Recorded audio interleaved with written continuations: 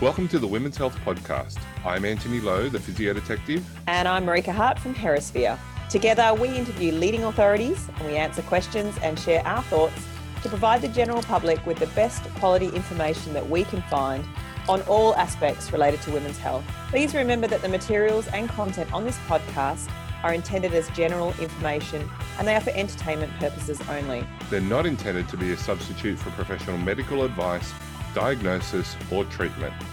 Now sit back, grab your favourite beverage, or do your thing, and enjoy the show. Hey everybody, welcome back to the show, and it's our pleasure to bring you Carrie Pagliano, a physiotherapist from Washington, DC, and a friend of mine, somebody who I met back in 2016 on a course, interacted with her online a little bit, but, maybe if we've got time, we could go visit that story. But since then, Carrie has been a friend of mine, and we had great times on that course. So it's great to have you here, Carrie and Marika. Welcome back. Marika's been overseas. I am overseas. That's the beauty of the interwebs. Exactly. Thanks for having me. I appreciate it. Thank you so much for joining us, Carrie. And we're going to have a little bit of a chat today about pelvic health physiotherapy, which, apparently you may know a thing or two about. I hope so. I hope so. Otherwise, we've got the wrong guest. Exactly. In all seriousness, though, we are really, really so excited to have you on the show, Carrie. And I've also been very privileged to have quite a few conversations over the last year or two while working together on some of the Girls Gone Strong material. And for me, it was lovely to have someone of your caliber reading through the stuff, making sure that, the content was really good quality and things like that. So I really appreciate that. But let's start with talking a little bit about you. And we'd love for you to tell our listeners a little bit about your background in physiotherapy, maybe a little bit about how you came to be working in women's health and what your role is now. Sure. So I've been a practicing physio for 20 years, which makes me feel really old now. And I originally didn't plan on going into pelvic health at all. It sort of, it came to me when I moved to DC. I had been out of practice. I guess I'd been out probably about a year and a half and had a wonderful mentor who brought me into it. And I was practicing pelvic health separately from orthopedics. And then realized one day that it was just, orthopedics in a warm, dark place. And they've kind of been together ever since. So I've been doing that most of the last 20 years and have a practice of my own now for the past year and a half, which has been fantastic. So I primarily work with women, prenatal, postpartum, a lot of athletes, a lot with diastasis, pelvic floor issues, pelvic pain, kind of you name it. And then I also serve as president for the section on women's health for the American Physical Therapy Association, soon to be known as the Academy of Pelvic Health Physical Therapy. So I've been on that board, I think this is my 5th or 6th year now, and I'll roll off of that position into past president in February 2020. So that's been definitely a lot of work and effort, but a huge part of my journey with this area of practice. So that's awesome, Carrie. Thank you for that, and it's great to hear the name change and all the work that you've been doing. And one of our other friends, Sandy Hilton, was president before you, I believe, and she was our director of programming. Yep. Director of programming, yeah. So fantastic to have all these great people taking women's health forwards in the US. So how does somebody train to become a women's health physio, in America? Sure. So the path in the States, I think it's coming sooner in the careers of our therapists. When I came out of school, again, this was 20 years ago, it was expected you work a couple years and then eventually start to find continuing education courses, take that practice a little bit. We have students now, I work at a local university here, Marymount University. We have students that are interested in this in school, which is amazing. And so some of them are even able to do some of this postgraduate education while they're in school, and that helps them do internships during school, set up for residencies, those sorts of things. So the education pathway has gone. There's just a lot more options now. Instead of doing just the postgrad education courses, you can really get involved in this at a student level and really start from scratch, from the beginning of your career being involved in pelvic health. So it's changed, but it's been really in a nice forward direction. So a lot of physiotherapists will do sort of weekend courses, and they usually start with their internal stuff pretty early on, Carrie, or is that something that where people often, I want to say dabble, but, you know, do a little bit of the pre and postnatal stuff and then move on to pelvic floor treatment? Yeah, I think it used to be everybody to go in this area thought that they had to start with like a level 1 coursework. And we have coursework through the section on women's health. And that usually that level 1 coursework, you start with internal right away. I think now, again, there's women out there who, women, men across the board, therapists who are interested in working in this area, but may not quite be interested or ready to do internal work. And so the nice thing is there's a lot of private coursework out there now that will start to look at this area. And then if they want to continue further, then they'll do the internal coursework. So I think there's more people taking more varied pathways than there used to be. So the variation provides a lot of options for patients too. Like not every patient necessarily needs an internal. Sometimes people need, you know, good sports background or orthopedics or something like that. So there's lots of options. Yeah, it's funny that you said. I'm looking at Anthony Lowe right there thinking he doesn't do internals. Right. Well, exactly. I mean, I think that's a really good point. And, you know, it's, I think you have a lot of therapists that, if they started just with pelvic health and did internal only, they feel very strongly about that. And they may not have another skill set to fall back on or to leverage. There's other therapists, and you know, I can kind of speak to this. My background is orthopedics. I feel very strongly about that and movement assessment. And then the internal, you know, that's just icing on the cake for me to be able to see that whole picture. So again, I think it's nice that we have options, but you know, if you're doing internal, it's great to have somebody to refer to for that orthopedic or neural piece or movement piece, and vice versa. If you don't do that, it's great to have somebody that you can collaborate with if you choose not to do that. So either way, the teamwork is the best approach. Yep. Teamwork makes the dream work. Sorry, we've got like a big delay from America to Perth. Sorry about that, Marika. I was actually just going to ask a question about what people call themselves, because, you know, I think this can get a little bit tricky for the general public. So if they're looking for, you know, a women's health physio or a pelvic health physio, like in Australia, we can't really use titles unless somebody is actually titled by the Australian Physiotherapy Association. So it might be that, you know, you're a physiotherapist with a special interest in whatever, sports or musculoskeletal. But is that a similar case in America? Like if someone in the general public needed to find help with incontinence, for example, what would they look? So that actually was one of the drivers behind, you know, starting to look into the name change for our national organization. And that process was a 5-year process. You know, when you have patients who are male or children or LGBTQIA, I mean, were they comfortable going to the PT locator for the section on women's health and trying to find help? And so again, that was definitely a consideration looking at name change. As far as officially, the only certifications that we have that are board certifications. So for example, I'm board certified in orthopedics and women's health.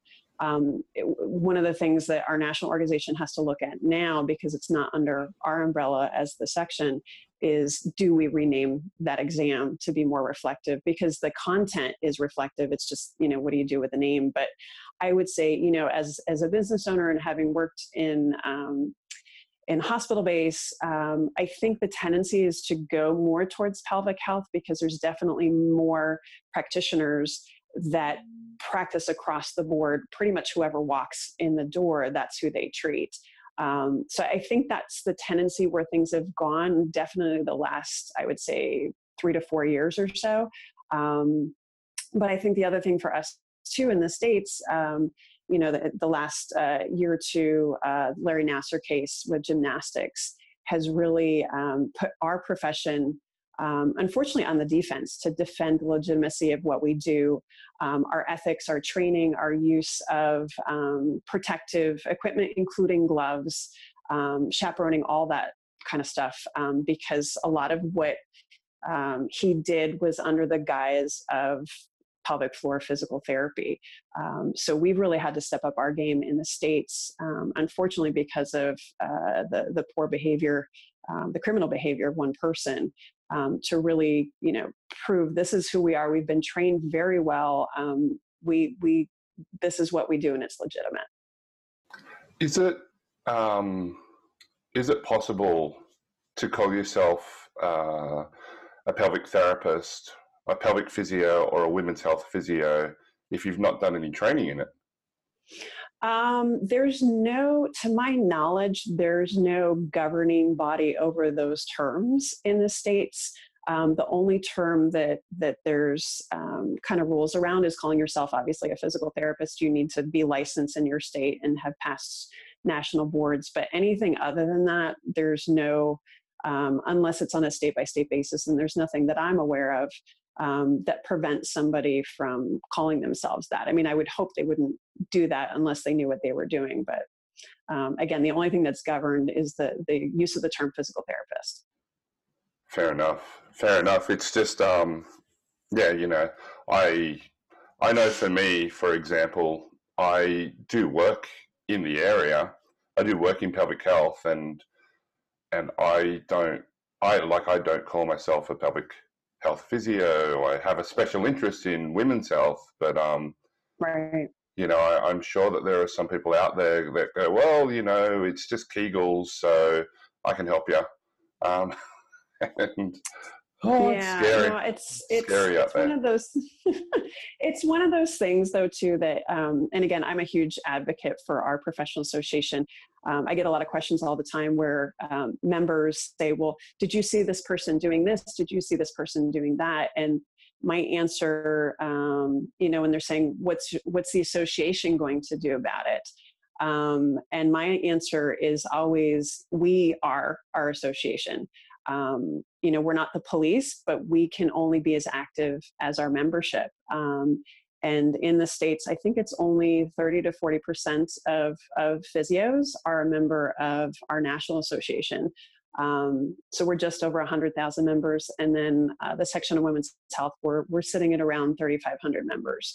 So if there's questions of that, my answer is always, I would love some help pushing the boulder up the hill. It's going to go a lot faster with more of us pushing. And I can't have my eyes on everything, nor can the association. So if we all pitch in and support our profession and our practice and make sure that patients have legitimate care with people who are trained, I think that's the best thing that we can do to support this type of practice is advocate for ourselves.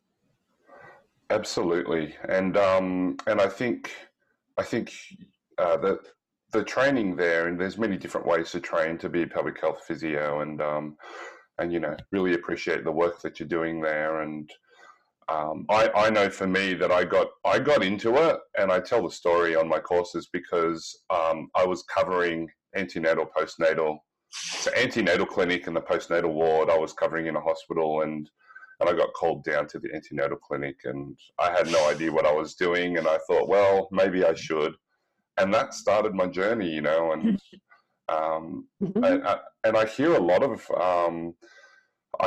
women's health physios, and this is by no means the unique experience. I just want to make that clear, but I was hearing a lot of women's health physios getting into women's health because they would have babies, and then they might have some issue, and then it becomes, oh my goodness, I didn't even know this was a thing. Oh my goodness, physios deal with this.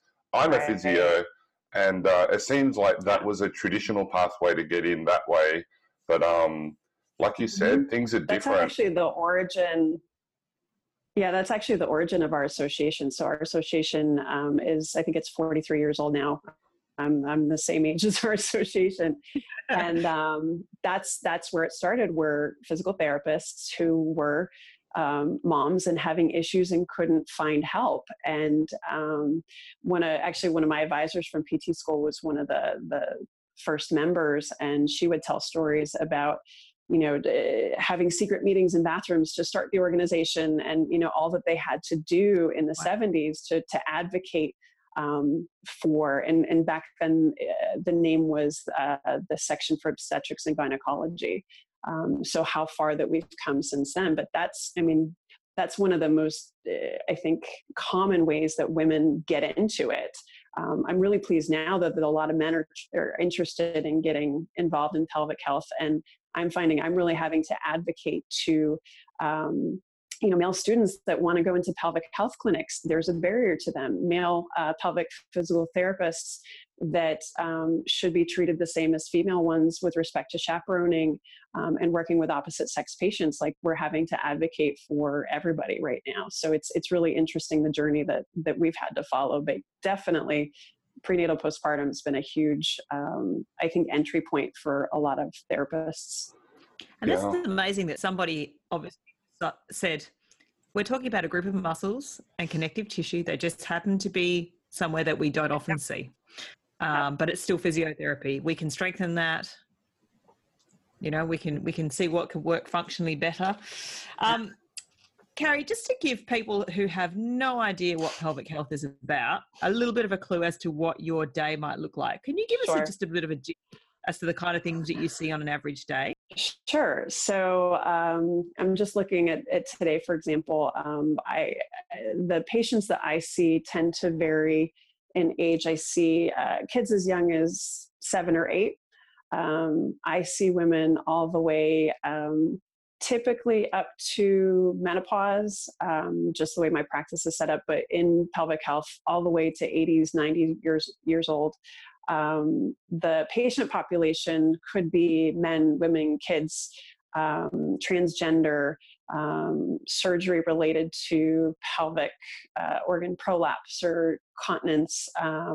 There's a lot more patients that are having surgery related to diastasis recti, or that abdominal separation now. So trying to really advocate for patients getting pre and post-operative therapy in that area. A lot of my treatment, and again, this isn't necessarily every PT, there's usually a really significant subjective component, just like any other PT assessment. But lots of times these patients have been passed around to a lot of different people, and they've seen their gynecologist or their urologist or their GP, or, you know, and lots of times there's multiple issues. And so the beauty of working in this area is you really typically get anywhere between 45 minutes to an hour to work with that patient. There's, you know, discretion, you're behind a closed door if you're doing internal work, that sort of thing. And you really need to establish a rapport very quickly with patients, because they're talking about intimate things like peeing and pooping and sex and things like that. And it's a wonderful opportunity, and this is why I love it so much, to take a very complex problem and kind of spread it out and figure out the components that may be in our wheelhouse musculoskeletally and may relate, you know, up to other orthopedic issues or pressure issues or things like that, where you need to refer out to counseling or sexual health, you know, where a surgeon might be helpful for medications or Botox or something like that. Where it would be great to work with a coach or a trainer that's familiar with their type of exercise that they want to get back to, but they don't know kind of how to bridge that gap between, you know, immediately postpartum and getting back to like CrossFit or running or something like that. So we really get to touch literally all areas of medical practice. And again, you really get to have a nice, close relationship with that person, because you get to share a very intimate part of their life. You get to know their kids and their babies and how they're doing and all that kind of stuff. So that's kind of a broad swath of what we do in a typical day. But yeah, I love it because it kind of hits all the bases, and you get to work with a lot of other people in the healthcare team. You never get bored, do you, Carrie? Oh no, absolutely not. I think No. one of the great things about pelvic health, and I guess I've been in women's health for a while, but more pelvic health recently, and it's life-changing stuff. Yeah. You know, I really do think that some of the issues that you come across, and Anthony, you'll know this too from working with your clients, is that, you know, when you actually support them in whatever they want to be able to do, but help those symptoms, it really can mean that they can have a better relationship with their partner, or go back to work, or go back to the gym. And it's very rewarding, I'm finding.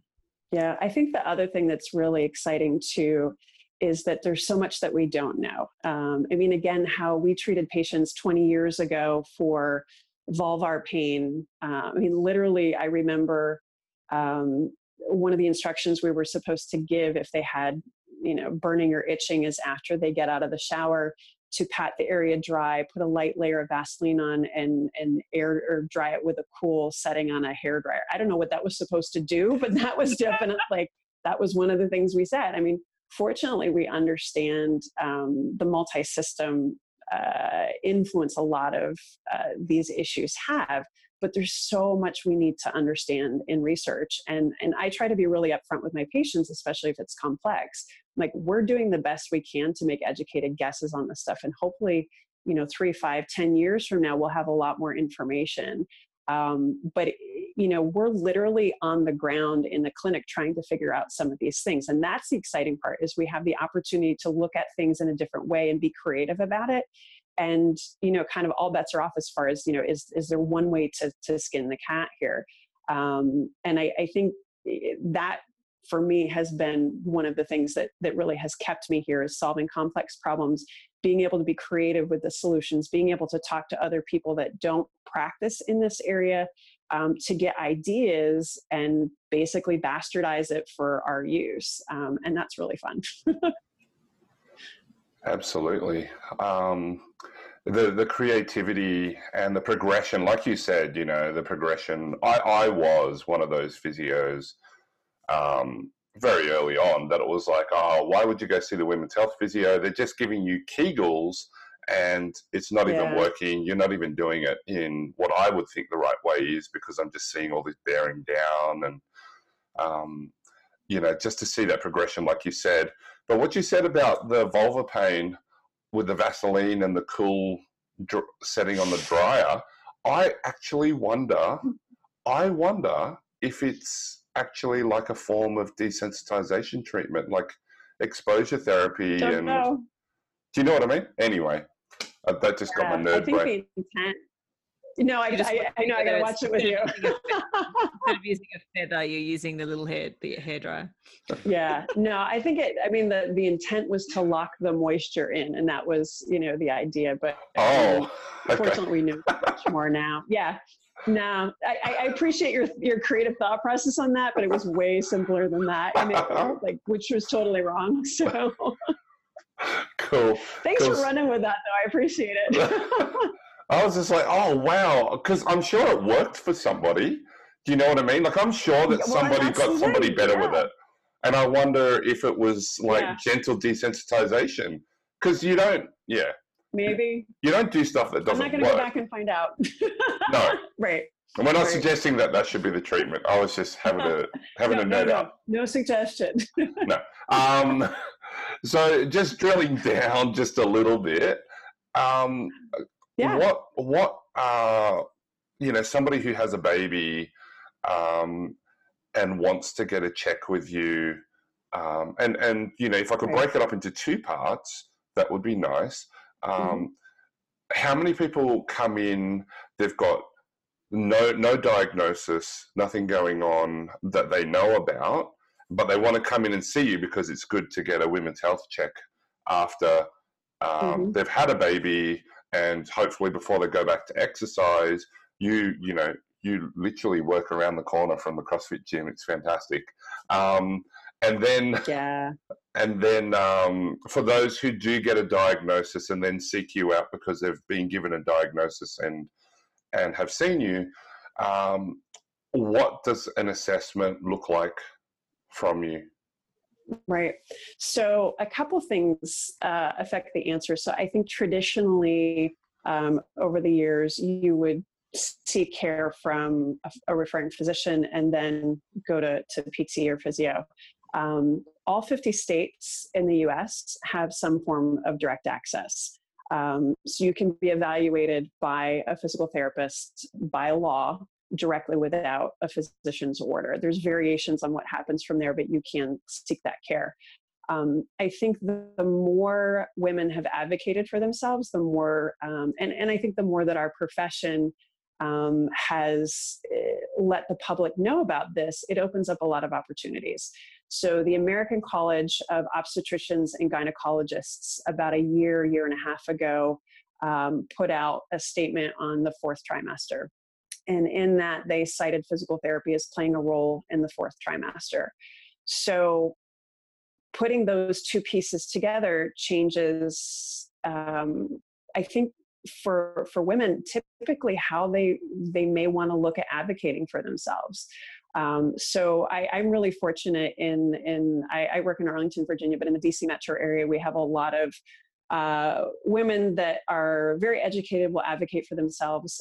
They have no problem seeking care early. So I'm able to see women now, I have women contact me literally within days of delivery because they've read so much about, they don't want these other things to happen to them. So they want to be proactive about it.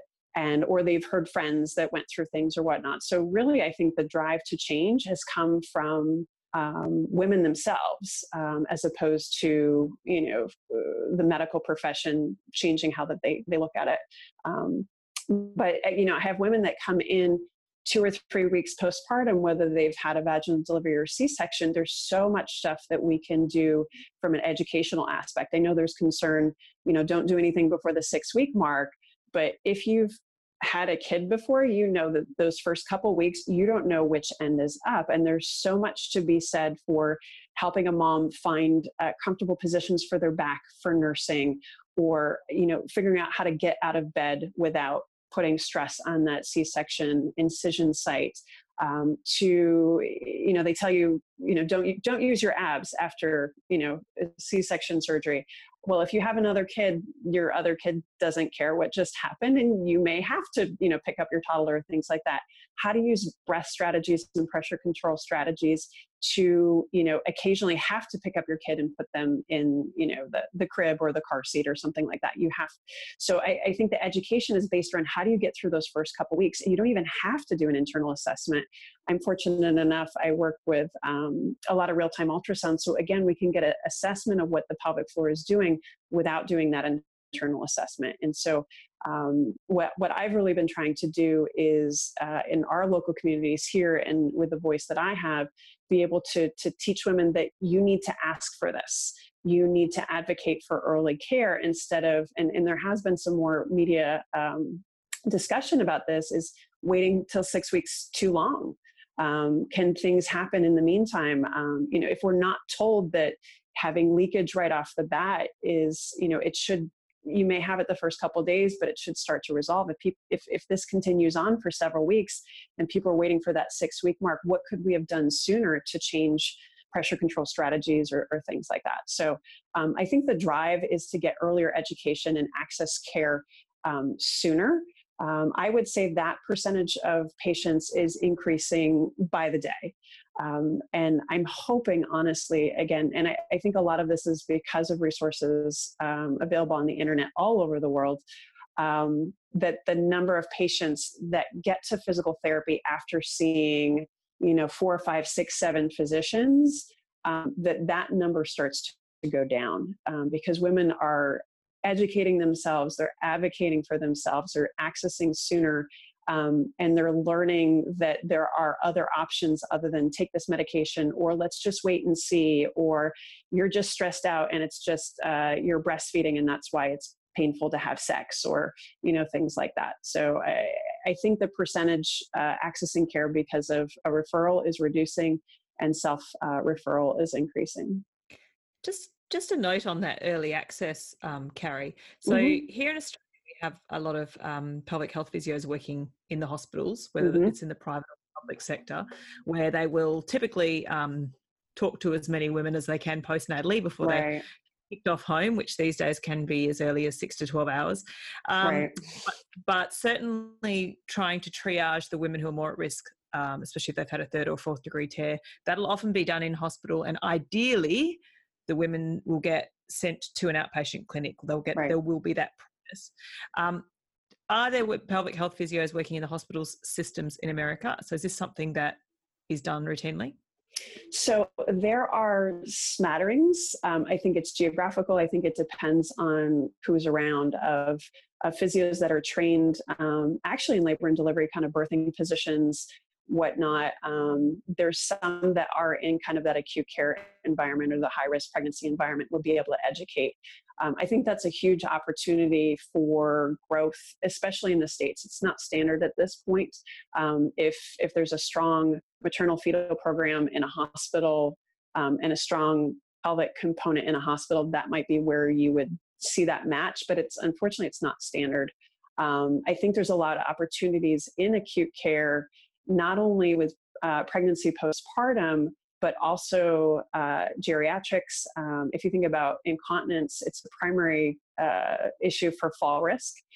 So, just educating acute care therapists or therapists that are in subacute, just about basic education on stress incontinence or urge incontinence. If we can increase their knowledge and understanding to just, take the edge off of some of these patients, I think there's so much that we can do. So this kind of almost goes back to Antony's question about people calling themselves a pelvic health physio. I mean, I tell my university students, I said, I need you guys to be able to screen out.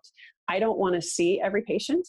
I want you guys to be able to screen the ones that really need our care and our expertise. But a lot of basic things, I want you to have the understanding and feel comfortable asking the questions, giving basic knowledge and education, because that can make a huge difference with so many different people. And if that means the fall risk is reduced, or just educating a mom, when she's immediately postpartum, these are things that you might want to look out for that would be red, yellow, orange flags. And you're going to want to consult a physio, within this period of time. I think we all within our field need to advocate. We don't necessarily all have to do internal or be experts, but we all need to have a baseline level and impact where we can. That's awesome. This is like a rally cry to our listeners. Oh, yeah. No, that's my jam. The physios listening, all of my students know this. Broaden your horizons to all our fit professionals and our general public listeners. The demand, if the demand is there, the services will follow. Yeah, I'm all about abundance mentality. There's so many people that need help, and there's so many of us that we all have we're all able to give something. It's just depends on what we're able to give. But this is going to take everybody to make the shift. The nice thing in the States, I want to say this year, in the last couple of months, I've had a couple of our members of the section contact me directly that they've taken steps to advocate on a state level with their legislators to get legislation to get early postpartum care and that 4th trimester emphasized. And again, being in the DC area, advocacy is very, very close to my heart. Anything that we can do to get members to feel that energy, to feel that drive, to make that difference and make that change, is going to take all of us in some way to support it. But we can make a difference, and that's the part I'm really excited about. Amen, sister. And I'm on a committee for the APA. I'm actually on a musculoskeletal committee. I probably should shift to the public health committee. Nah, you're good. We're all volunteers. Right. We all are doing our bit to lift the profession, to advocate where we can, to promote courses, to put on lectures. And the more people that get involved, the better. Even just giving feedback. If members contact Carrie or those in Perth, contact me and say, hey, this is what we're interested in. We want some help with this. Can someone get an article that we can promote here? The more of us that get involved, the better. It's so easy to sit on your ass at home.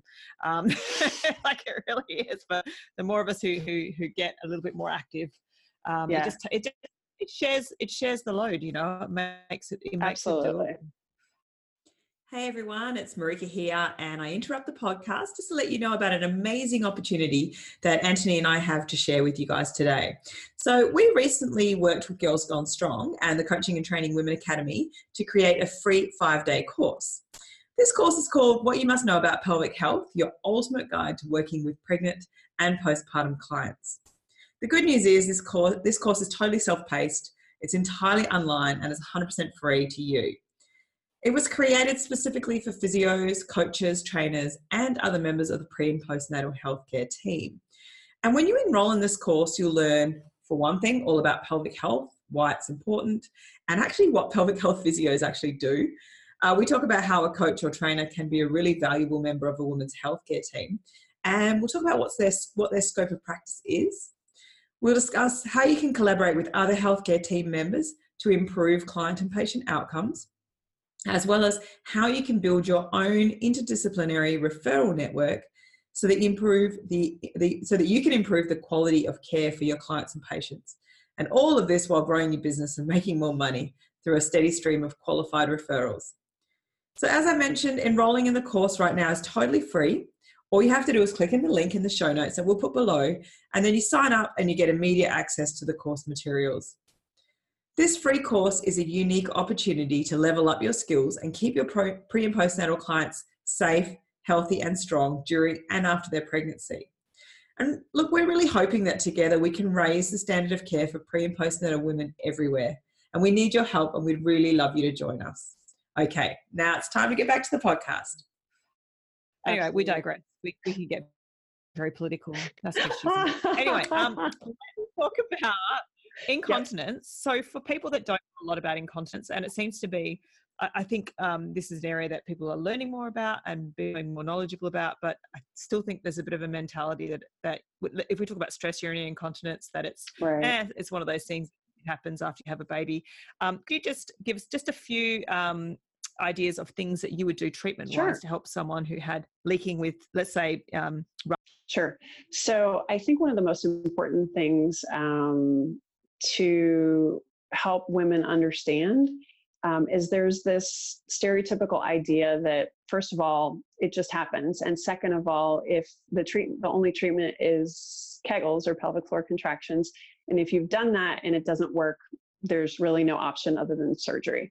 And educating women to understand that relaxation of those muscles and coordination is actually just as important as contraction, I think really opens the eyes of a lot of women to see that there may be options that they hadn't even thought about. So when I talk to patients, I mean, we literally look head to toe. Breath strategies, tension strategies, we look at and I educate them on how the pelvic floor is a respiratory muscle and how it's involved in controlling intra-abdominal pressure. It's a lot more than just sex and peeing and posture.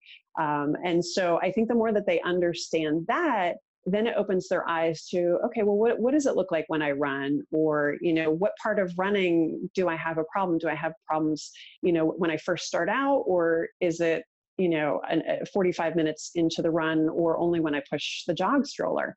And really, I think the more you can get understanding of the situation, and you really get buy-in from these women that it's not, oh, I tried this and it didn't work, I'm stuck. It's, no, actually, there's a lot of nuances to this. And, the hard part, I think, in this too, is that there's a lot of things that we can control, and there's also things that we can't.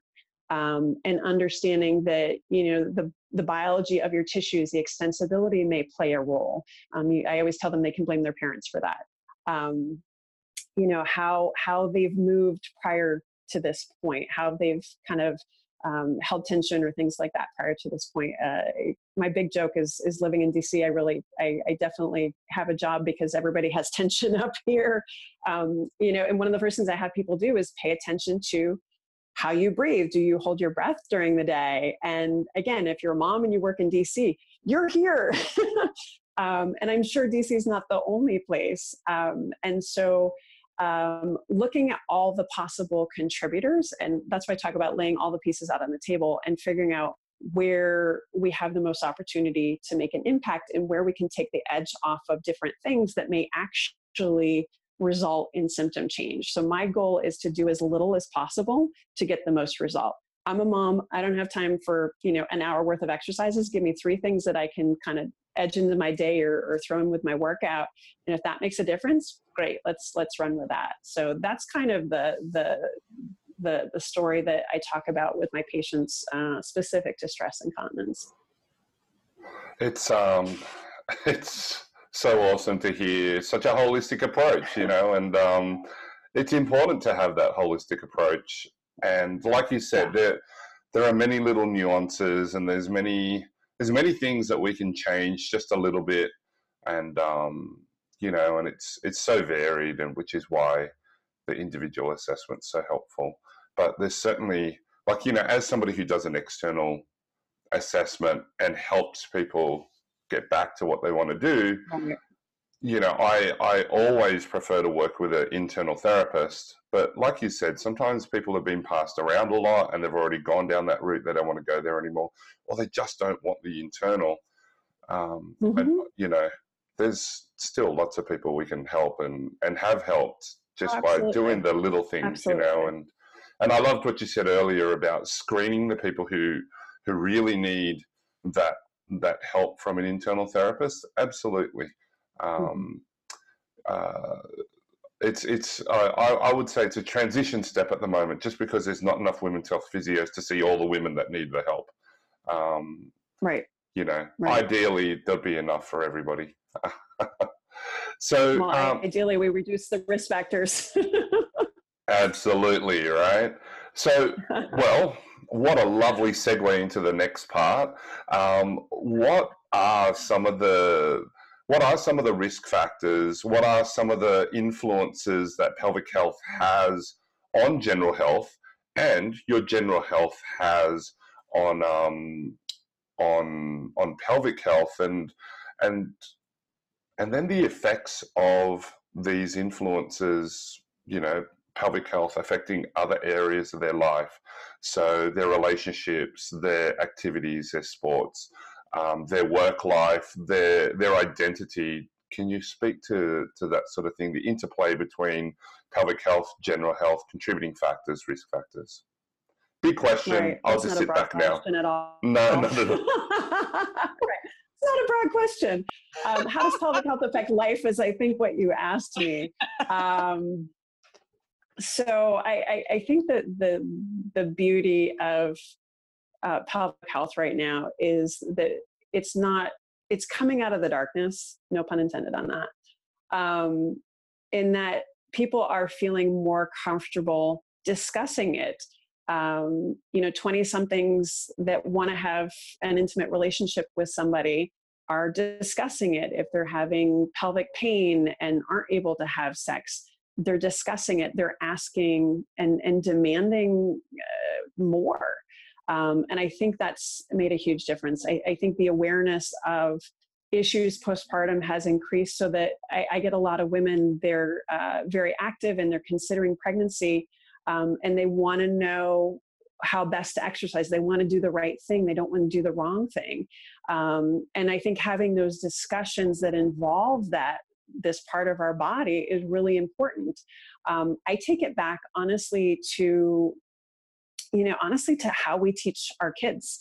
My daughter, example, she's 5, and she very much knows where her urethra is and where her vulva is.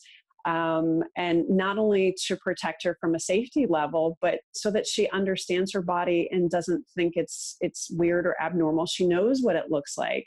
She knows, if something's wrong with it. Bless her heart, she was learning to ride a bike a couple of weeks ago, and she's like, "Mama, my vulva hurts." And she was sitting on this hard bike seat for a couple hours practicing. And she feels comfortable talking about her body. It's not this foreign thing. And I mean, you could go back and have the same conversation about pain with kids, and understanding how their bodies work. It becomes this less foreign place. And I think the more we understand, the more we feel comfortable asking questions if something is not happening the way that we expect. And might that get us to the point where we don't have women who are 35 they're married and they want to consummate their marriage and have a baby, and they're on the clock with that, and they need to fix this issue now that they've had for 15 years. I would love it if we could educate people much more about this part of their body so that they can ask for help sooner, and we don't end up having some of these problems that people are trying to deal with later in life. I think also addressing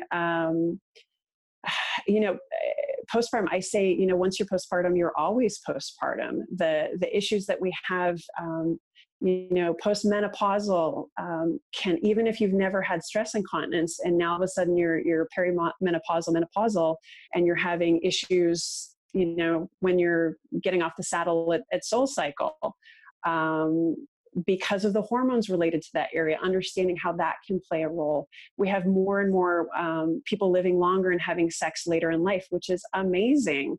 We want them to continue to have that, but also understand that if you are having discomfort because of you had radiation in that area or surgeries or things like that, how you can have satisfying sex life or reduce your fall risk or things like that. I think just understanding that you would talk to a physical therapist or a GP or anybody to talk about these issues and know that there's options. And I think in the past it was very behind closed doors and things that maybe our parents or our grandparents dealt with and didn't really talk about.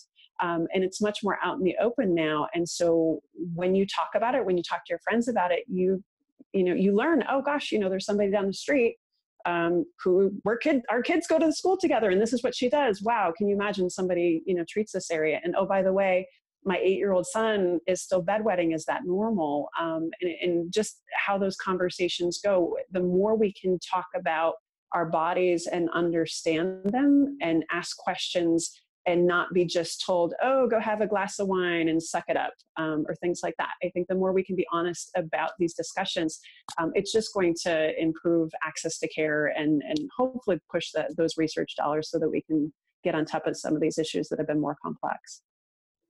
Did that answer it? Did you want to say something, Anthony?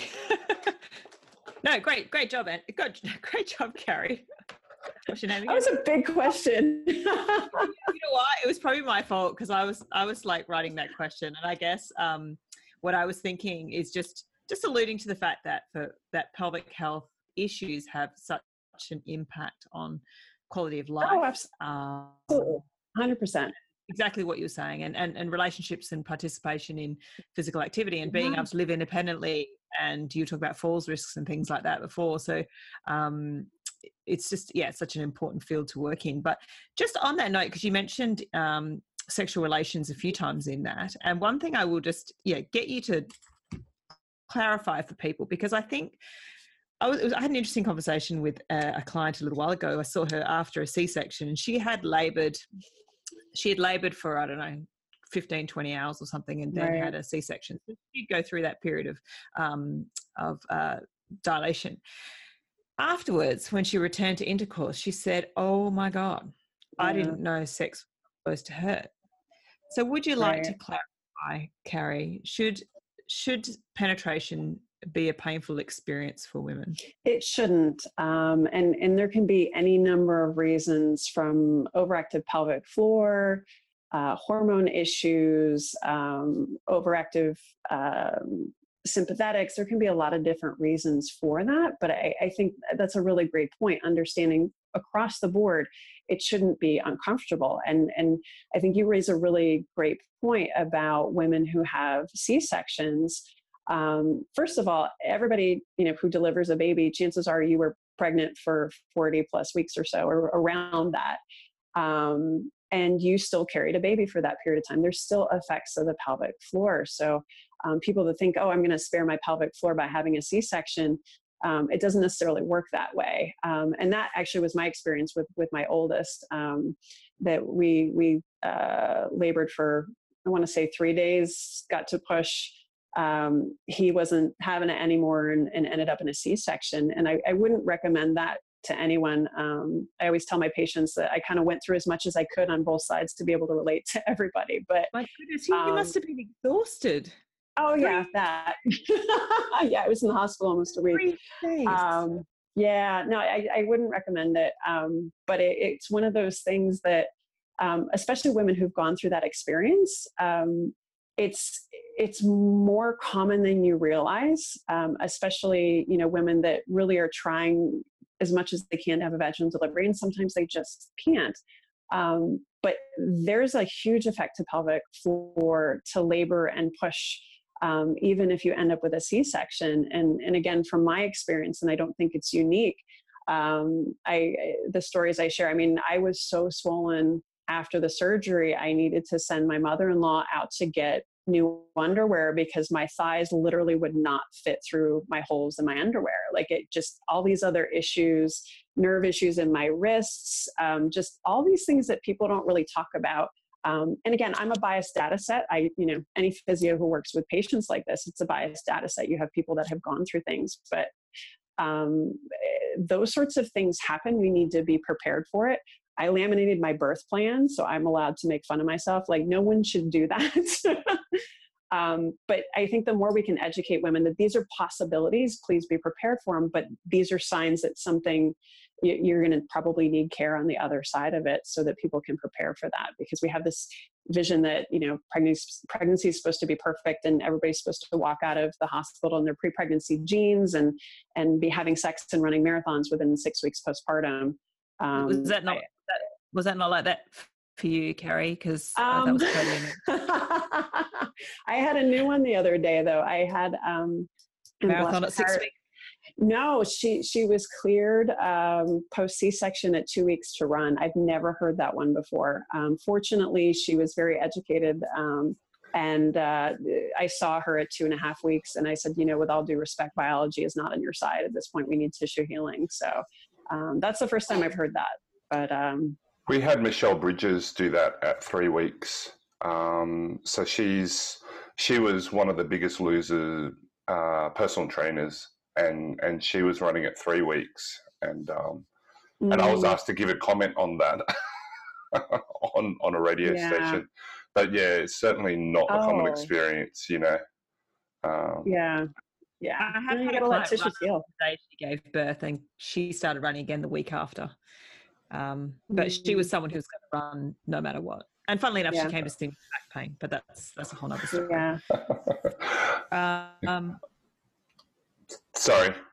Oh, have we just frozen? I thought we'd just frozen up there. Look, there's two things that I want to do, Carrie. Number one, just on an official role type thing, because, we are speaking with the prayers. If someone wanted to see a pelvic health physio, how would they find one? What's the best way to get that going? And then I've got another question for you after that. Sure. So in the States, the section on women's health, we have a PT locator on our website. So it's womenshealthapta.org. And you can click on our PT locator. You can plug in a zip code and a diagnosis and find PTs in your area. Another way to do it, I'm also a national media representative for the American Physical Therapy Association, and they also have a PT locator, and their public-facing website is moveforwardpt.org.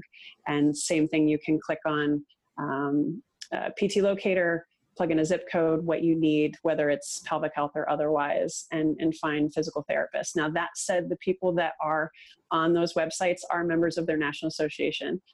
So there's other sites out there that will help you find people, but those are members of our national association.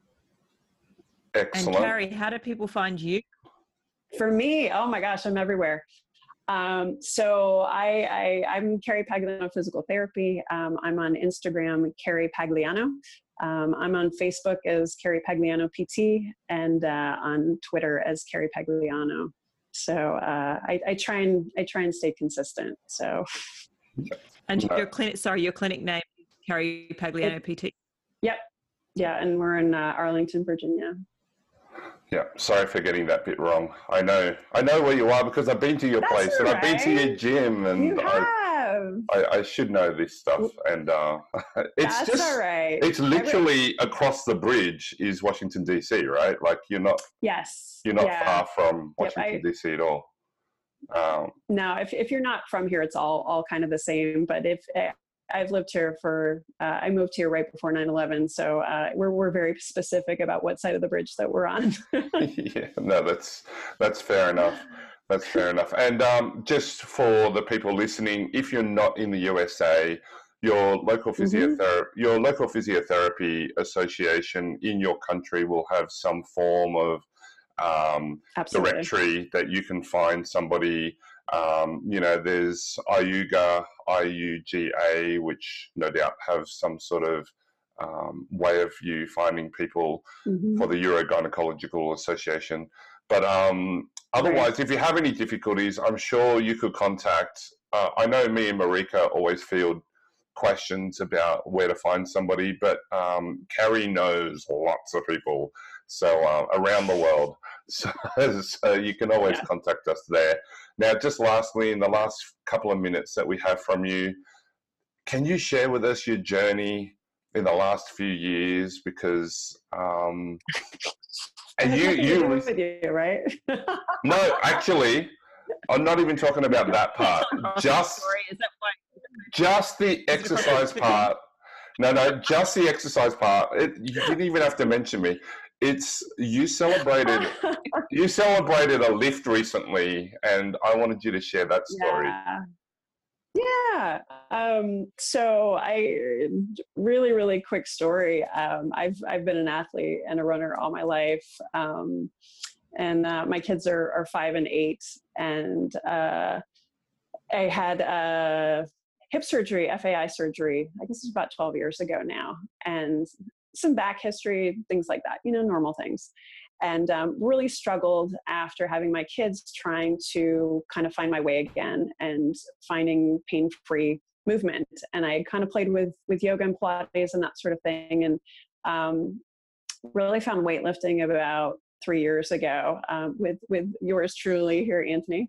And really, it wasn't for me. It was I was working with more patients that were lifting and trying to understand that a little bit more. And I will never forget, and it takes a lot to convince me of things, and I will never forget when Richard Fly, who's a trainer that works with you, made me do a full butterfly sit-up holding a 10-pound weight. And I'm pretty sure I gave him the look of death and wanted to punch him in the face. And as soon as he gave me that, I'm like, there's no way this is going to work. And I realized, okay, I can do this easier with a weight. And then I think the other thing too, I mean, I've had continence issues. I have diastasis and small prolapse. I've kind of worked every area that I work in, which is the irony of all ironies. And it wasn't until that weekend where I saw an opportunity for myself to get strong, and inadvertently found that, loading tissues is a fantastic approach for my hip, even after 10 years. And it's the one thing that's brought me the ability to run pain-free and wear heels at conferences and travel and lug around my kids pain-free and reduce my symptoms. And when I started working out, my gym is 2 blocks from my house and on the other side of the fence of my practice. I didn't tell anybody I was a PT for almost a year, because I just wanted to go in and understand and learn.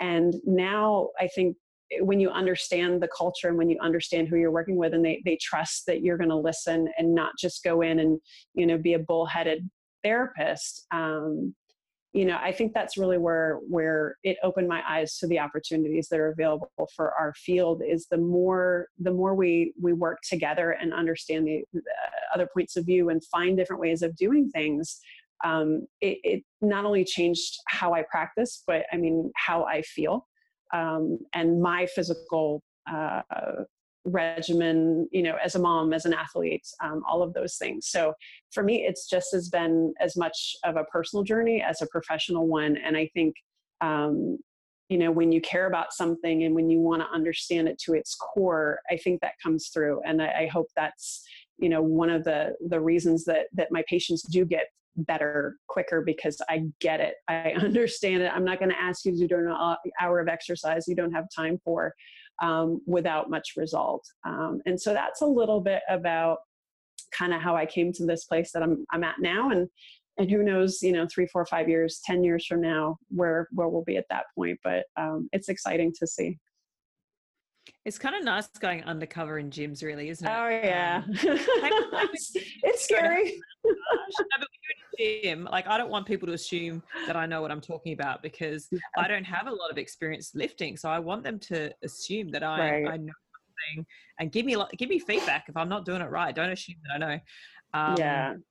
But to speak to Anthony's, I remember the course I attended with him a couple of summers ago. And I think I was lucky to deadlift like 60, 65 pounds or something like that. And it was, there was women in my group that were, pretty strong, and I was not feeling that way. And I guess it's probably a couple months ago, I think I deadlifted 195, and I probably could have done 200. And I never, would have thought that would have been something I would have been able to do. But, there's nothing like being able to show somebody that they can do things that they never thought possible. And again, I think in practicing in this area, I'm not only able to do that professionally, but personally and with friends and colleagues, and so fortunate to be able to do that in my community. Yeah, no, that's so exciting. I remember the look on your face, the look of fear, and then the look of wow. But no, that's awesome. And I'm sure there's been other lifts as well that I see every now and then. I did this, but that heavy deadlift too. That's awesome. And it's cool. I think the reason why I asked the question is because I think it's important for people to know that the president of the APTA section of Women's Health understands exercise, understands what it's like to lift something heavier than herself, and what that means, and how she got herself there, and you're not just some political animal in DC area, very particular, like this isn't a theoretical thing. You're at the coalface. I put in the work. I put in the work. Yeah. And I put in the work. But I think keeps you legit, right? Yeah, and it was good. We got to do a workout together, which was fun too. Which I really enjoyed. I love that. Fantastic. Thank you for that, Carrie, and thank you for everything, and for everything that you've done for the profession. And I honestly call it a privilege to be your friend, and it was great to catch up with you last fall. And absolutely, I look forward to more interactions with you. And thank you for coming on this podcast. Absolutely. Thank you, guys. Thank you so much, Carrie. It's been awesome. And we'll let you go do what you need to do this morning, because we know you need to run off. But thank you so much. And we'll make sure that in our show notes and everything, we'll put all your details on how people can get in touch with you and follow you. And also ask that, anyone in the States who is interested in pelvic health or is working in pelvic health, please put your hand up and help out. And get yourself in committees and offer to help and put the word out, because the more people that are involved. Absolutely. The better. Thanks, guys. Thanks very much. Bye. See ya. Well, that's it for this episode. Please be sure to hit like if you enjoyed this episode, and leave any comments or questions below, because we'd really love to hear from you. If you haven't already hit subscribe, please do so now, so that you can be kept notified of when we release a new episode. Otherwise, thank you for listening, and we look forward to having you back with us for another episode of the Women's Health Podcast.